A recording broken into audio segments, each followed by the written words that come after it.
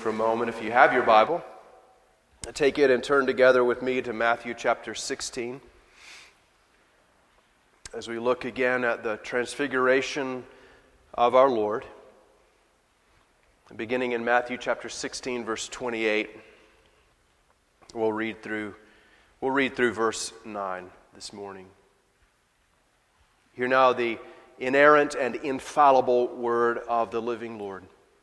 Truly I say to you, there are some standing here who will not taste death until they see the Son of Man coming in His kingdom.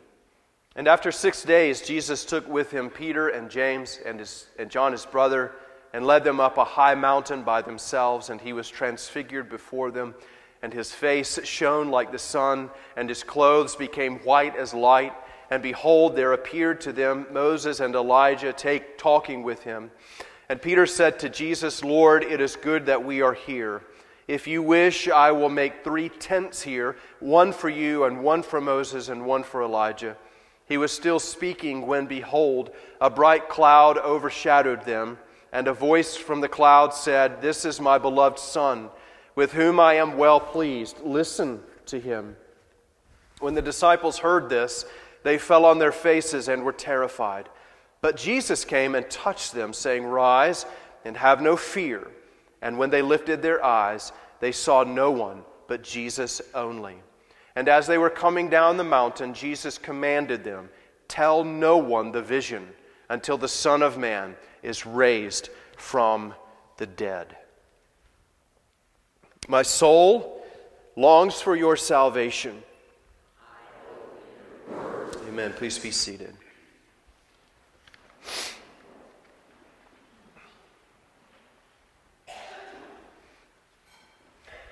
Let's pray. Our gracious God and Father, as we sit down now to sup, as it were, upon your word, Lord, we ask that you would help us in the digestion of this food. We recognize that apart from the work of your Holy Spirit, your word to us is like eating rocks. It's hard, it breaks our teeth, and there is no pleasure in it. Lord, so we pray for the work of your Holy Spirit that you would allow us to digest the food that you have, that we would take it in, that we would delight in the taste of it, that it would affect our heart and our mind, that we would be empowered by your Spirit to go out from here and live these words as we love our King and live in communion with the triune Godhead. We pray these things in Jesus' name. Amen.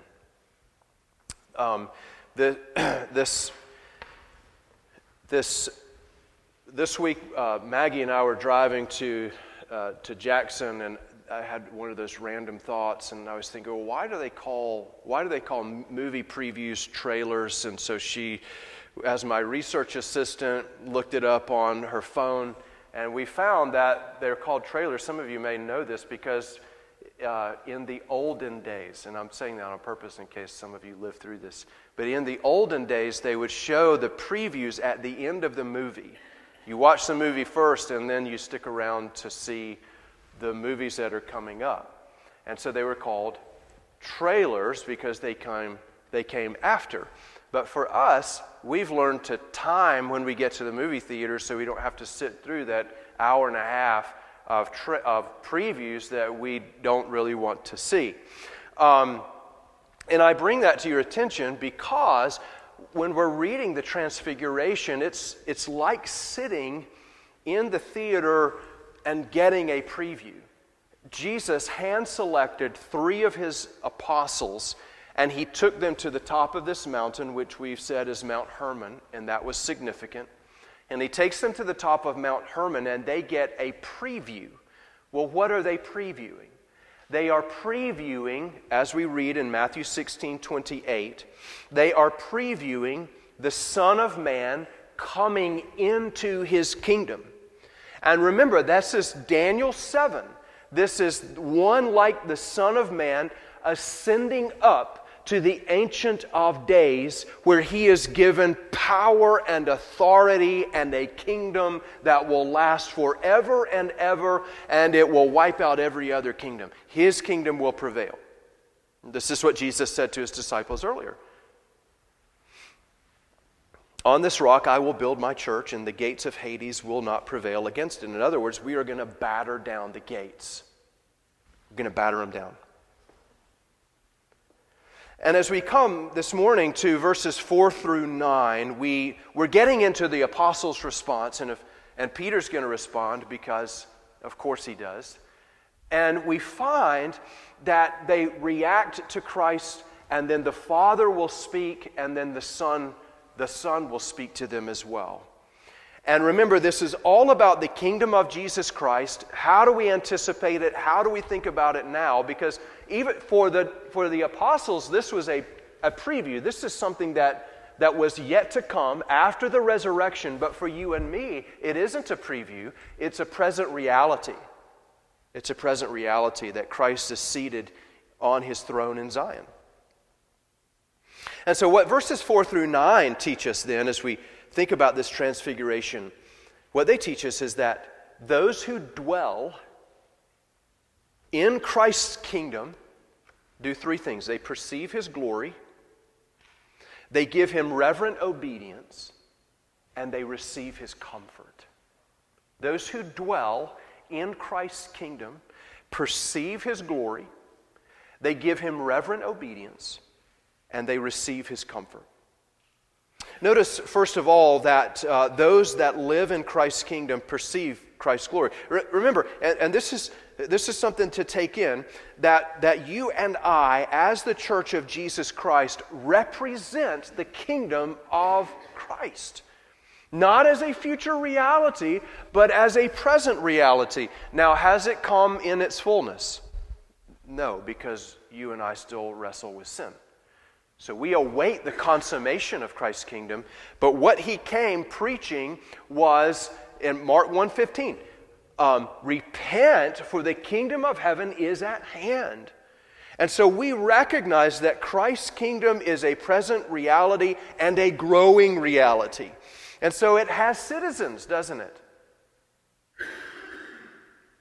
One of the things that we confess is that by the work of the Holy Spirit, we are transferred out of one kingdom into another one.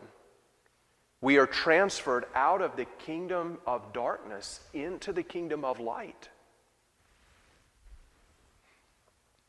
And so what we learn from the Transfiguration first is that those who live in Christ's kingdom perceive his glory. Notice with me verse 4, what happens to Peter.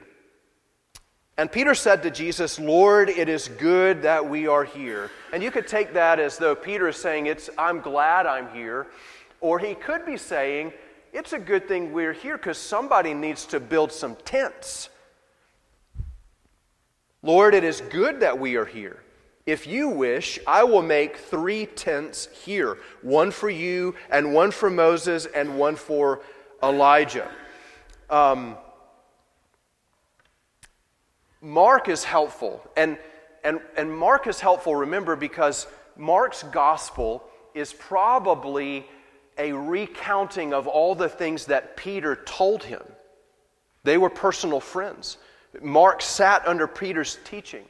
And so Mark adds in his gospel that Peter said this because he didn't know what to say. The disciples were gripped by fear.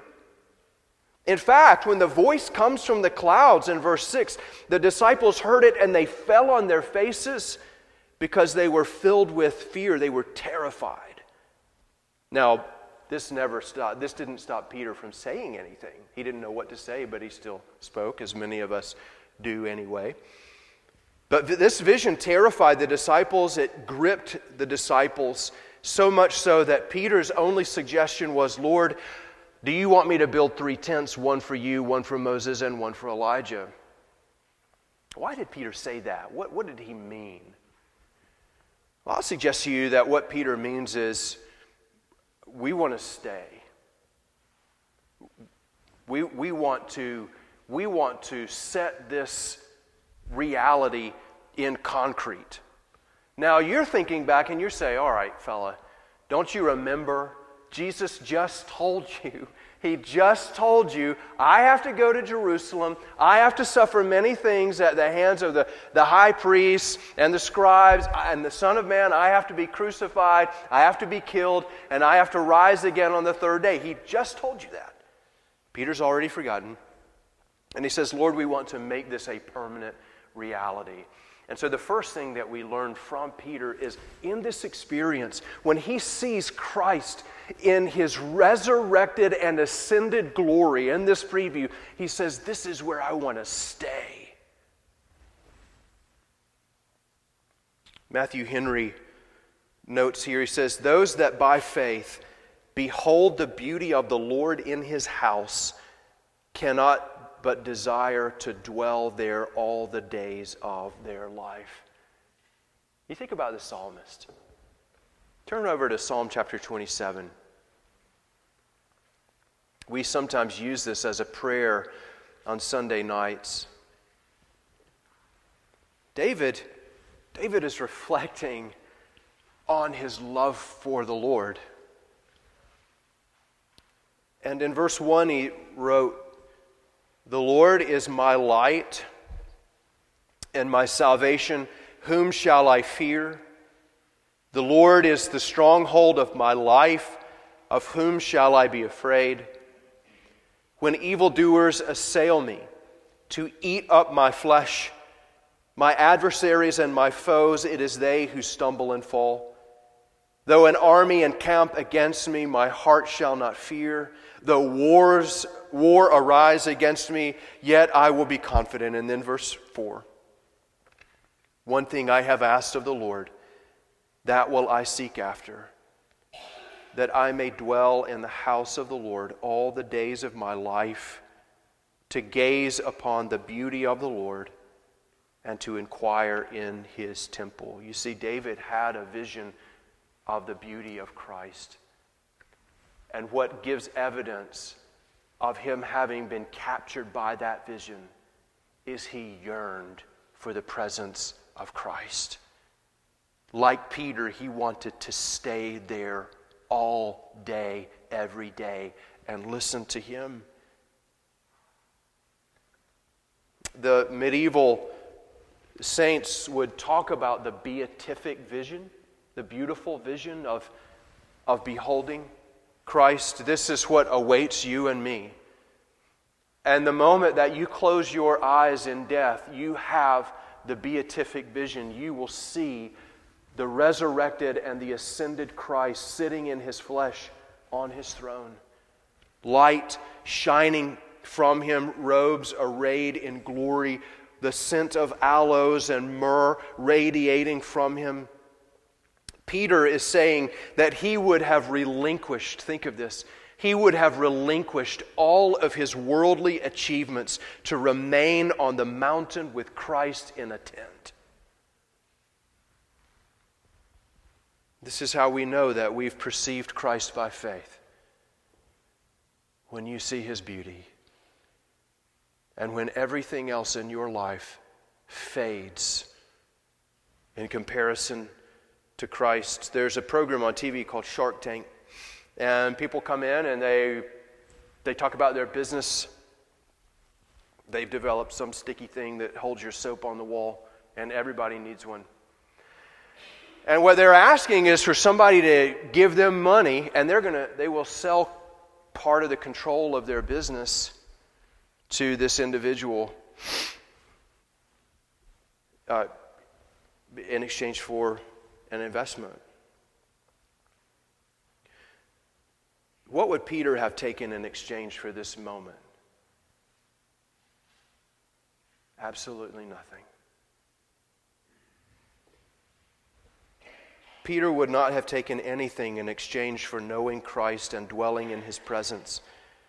And so you and I, when we perceive the loveliness of Christ, what do? We delight to dwell in his presence.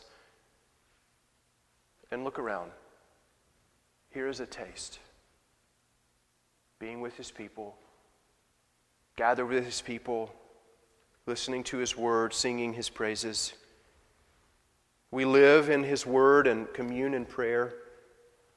We rejoice to gather with His saints, and we have an anticipation of going home. Do you anticipate going home? I hope you do. I hope you cultivate an anticipation of dying and being with the Lord. What a glorious reunion. Those that live in Christ's kingdom perceive His glory. Secondly, those that live in Christ's kingdom give reverent obedience to Him. And so we're thinking now about the present. How do I apply the reality of Christ's kingdom in my day-to-day life? How does it have a bearing on who I am and what I'm doing? And secondly, we find that those who live in Christ's kingdom give reverent obedience to Him. And notice what happens in verse 5 as we go back to Matthew chapter 17. He was still speaking when, behold, a bright cloud overshadowed them, and a voice from the cloud said, "This is my beloved Son, with whom I am well pleased. Listen to Him." Notice that here is Christ, the incarnate Son of God, and suddenly, as Peter's talking, he's stumbling over himself, trying to decide what to say. "Lord, I don't know what to say, so I'll blurt something out. How about if I build some tents?" And suddenly this cloud, this bright cloud, overshadows them. And immediately you're familiar with your Older Testament, and you've read, and you know what this is. This is the Shekinah glory of God descending here upon this mountain. Can you imagine what this was like? Here is Christ in His resplendent glory, face shining brighter than the sun, clothes so radiant that Mark says a fuller couldn't have gotten them this white. And here is this light this cloud of light that overshadows these men. And there's a voice that comes out of it. What's happening? This is the representation of the triune Godhead descending upon that mountain with these men. Can this get any better?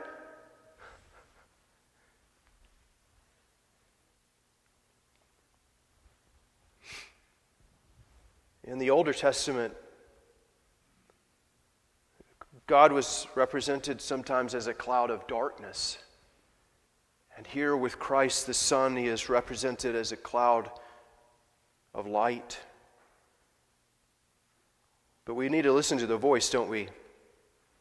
What does He say? A couple of things. He says to them, "This is my beloved Son." Now remember that God the Father has already said this at Jesus' baptism, when the sky is torn open and the voice comes from heaven, "This is my beloved Son. This is my beloved Son." And so whenever you have this repetition, what does it mean? Just like Pharaoh's dreams.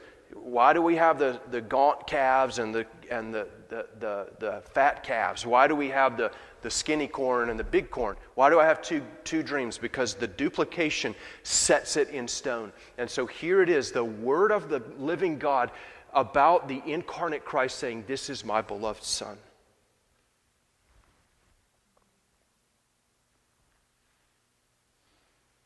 "In whom I am well pleased." Why is that important?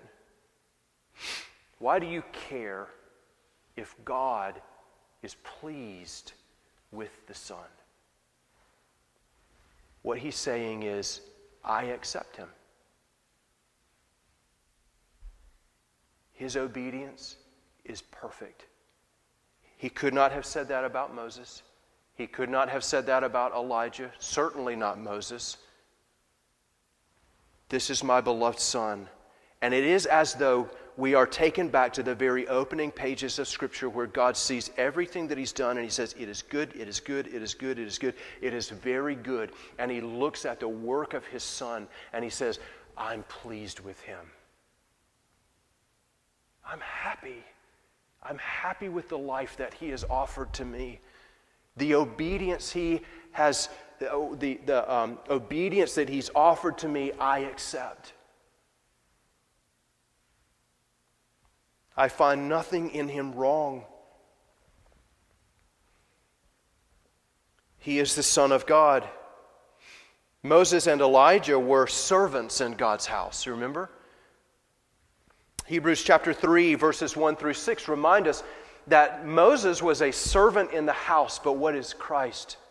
He's a son over the house. Now remember, not two different houses. It's one house, one body of Christ, one people of God in which Moses was a servant, but Christ is the Son. He comes with greater authority, greater insight, greater revelation for God's people.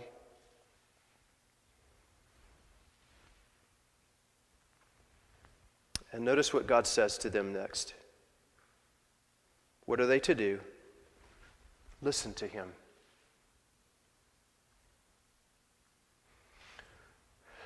What do I do? I perceive the glory of Christ. What do I do with Him? Listen to Him. Listen.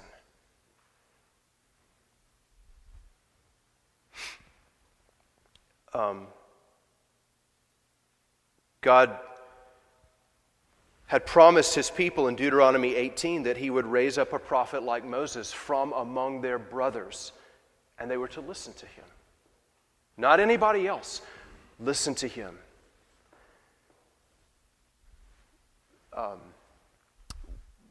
One of our elders, Chris Bird, is currently preparing to be licensed by Grace Presbyterian, the PCA, so I encourage you to pray for him.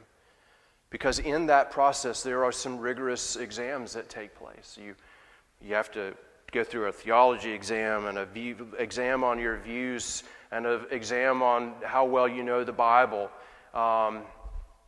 exam on how well you know church government. And you think about that, and it's like, man, that's really a lot to go through. And every officer is examined. And I would just encourage you to think about it this way. What those exams seek to prove is whether a man in his life is listening to Jesus, so that he does not presume to speak for Christ before he has learned to listen to Him. How do I listen to Him? Well, remember Paul said, 1 Corinthians chapter 2:16, we have the mind of Christ. Look in your lap if you brought your Bible. If you didn't, don't look in your lap. There you have the mind of Christ. Do you want to know what He thinks? Then read it. You see, and it sounds so pedantic, doesn't it? Because you hear from Christian pastors all the time, read your Bible, read your Bible, read your Bible, read your Bible. Well, what if we put it this way? Listen to your Lord. If you're a citizen of the kingdom, don't you want to make sure that you're doing the things that your King calls you to do? And how do you know if you're not daily communing with Him in His Word?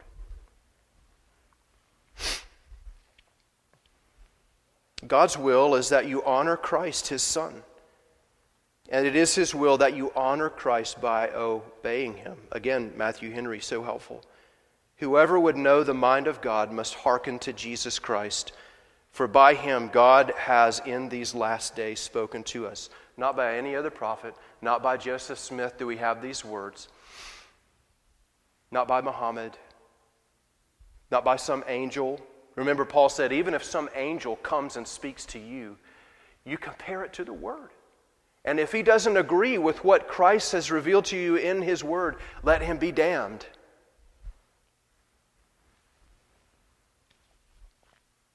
Those that live in Christ's kingdom behold the beauty of Christ and they give Him reverent obedience. And then thirdly, those that live in Christ's kingdom receive Christ's comfort. Notice this, man, what a picture. Notice what happens next. The disciples in verse 6 fell on their faces. They were absolutely terrified. Notice what happens in verse 7. But Jesus came and touched them, saying, "Rise and have no fear." And when they lifted up their eyes, they saw no one but Jesus only. And as they were coming down the mountain, Jesus commanded them, "Tell no one the vision until the Son of Man is raised from the dead." We notice lastly here, Jesus' comfort and Jesus' admonition. Do you see Jesus' tender love? Think just for a second about what's happening here. Jesus could simply have stood there and said, get up. Or we could have a repeat of the scene in the boat when he said, why are you still cowards? Get up. Where is your faith?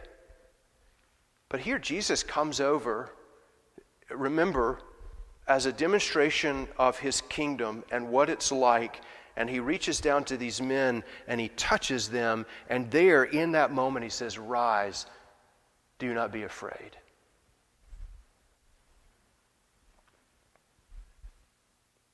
After God has said to them, listen to my son, the very first command that they hear is rise, don't be afraid. Turn over to Revelation chapter 1.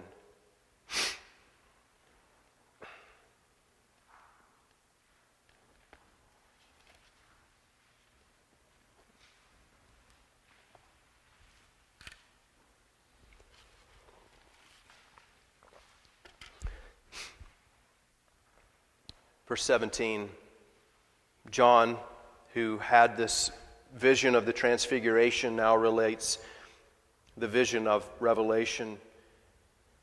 When I saw him, that is Christ, in his ascended glory, I fell at his feet as though dead, but he laid his right hand on me, the hand of favor, of blessing, saying, fear not, I am the first and the last and the living one. I died, and behold, I am alive forevermore, and I have the keys of death and Hades. Imagine with me for a moment that you are a citizen of the kingdom, and you do have a sincere love for Christ.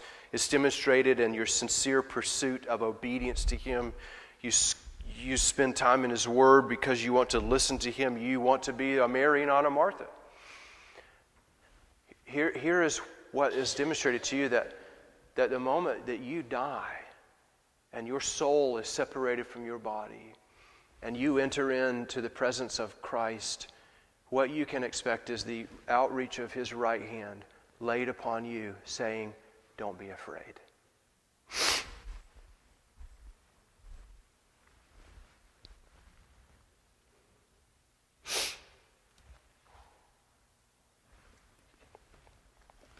In Christ, the first act of Christian obedience is to put aside fear and to grow in boldness toward God and men. You see that? Rise. Don't be afraid. And if you don't have to be afraid in the presence of the living God, who, as John exhibits, I fell at His feet as though dead. I should be dead. To be in your presence, I should die. But Christ lays His hand on him and He says, don't be afraid. Christ's will for you is that you grow in your boldness toward God and toward men. Don't be afraid. Remember, the author of the Hebrews, the writer of the Hebrews, he says, how do I enter into the presence of God now? Right now, as a citizen of the kingdom, I go with confidence, not in myself. I am emptied of all vain confidence. I have no confidence in myself because I know that I come loaded with sin. But as soon as I enter through the flesh of Christ, that entire burden is scraped away, and I enter into the presence of God clothed in the righteousness of Christ. And I go there with the intimacy of fellowship that Jesus Himself has in your prayer closet. He is as close to you as a brother because of Christ. Don't be afraid. We learn that our assurance comes from Christ. It's not for me repeating a mantra to myself, I'm okay, I'm okay, I'm okay. It is received from Christ. God said of His Son, He called Christ my beloved Son in whom I am well pleased. Do you know that these words belong to everyone who is united to Christ by faith? If you are in union with Christ by faith, He says of you, my child in whom I am well pleased. Apart from Christ, we only expect "Depart from me, I never knew you." In Christ, we expect welcome to your rest, my beloved child, in whom I am well pleased. We always acknowledge that God's pleasure in us is only due to his pleasure in Christ. In verse 9, there is an admonition, and this won't take you by surprise because this is not the first time Jesus has said this. "And as they were coming down the mountain, Jesus commanded them, 'Tell no one the vision until the Son of Man is raised from the dead.'" You know why he said that. Just as he told them before, he said that because they were not ready, knowledge-wise, to serve as his apostles to the world. And again, we go back to this very fact. You are not ready to proclaim Christ to the world until you have learned to sit at his feet and learn from him. That's what he's saying to the apostles. That's why he's telling them to be quiet and wait till after the resurrection. By faith, Christians perceive the loveliness of Christ, his glory. Dwelling in his kingdom, we reverently obey him and receive his comfort. This transfiguration demonstrates the majesty and power of Christ within his kingdom. It also shows us what Christ's ascension means for us. We perceive his beauty, we give him reverent obedience, we listen to him in his word, and in doing that, we receive his comfort. Amen. Let's pray. Our gracious God and Father, we marvel that you would do this for us. And we praise you for it. And I pray for my brothers and sisters here this morning, perhaps some under conviction, perhaps some have received comfort anew. We pray and ask that you would help us, Lord, to see the beauty of Christ more clearly. How do we do that? By listening to him and spending time in your word as an act of love to our Lord and King. And we ask that you would cause that to bear fruit in our lives, especially that the fruit which comes forth would be comfort, boldness in our prayers, boldness in our proclamation toward God and toward men. We praise you, O Lord, for this in Jesus' name. Amen.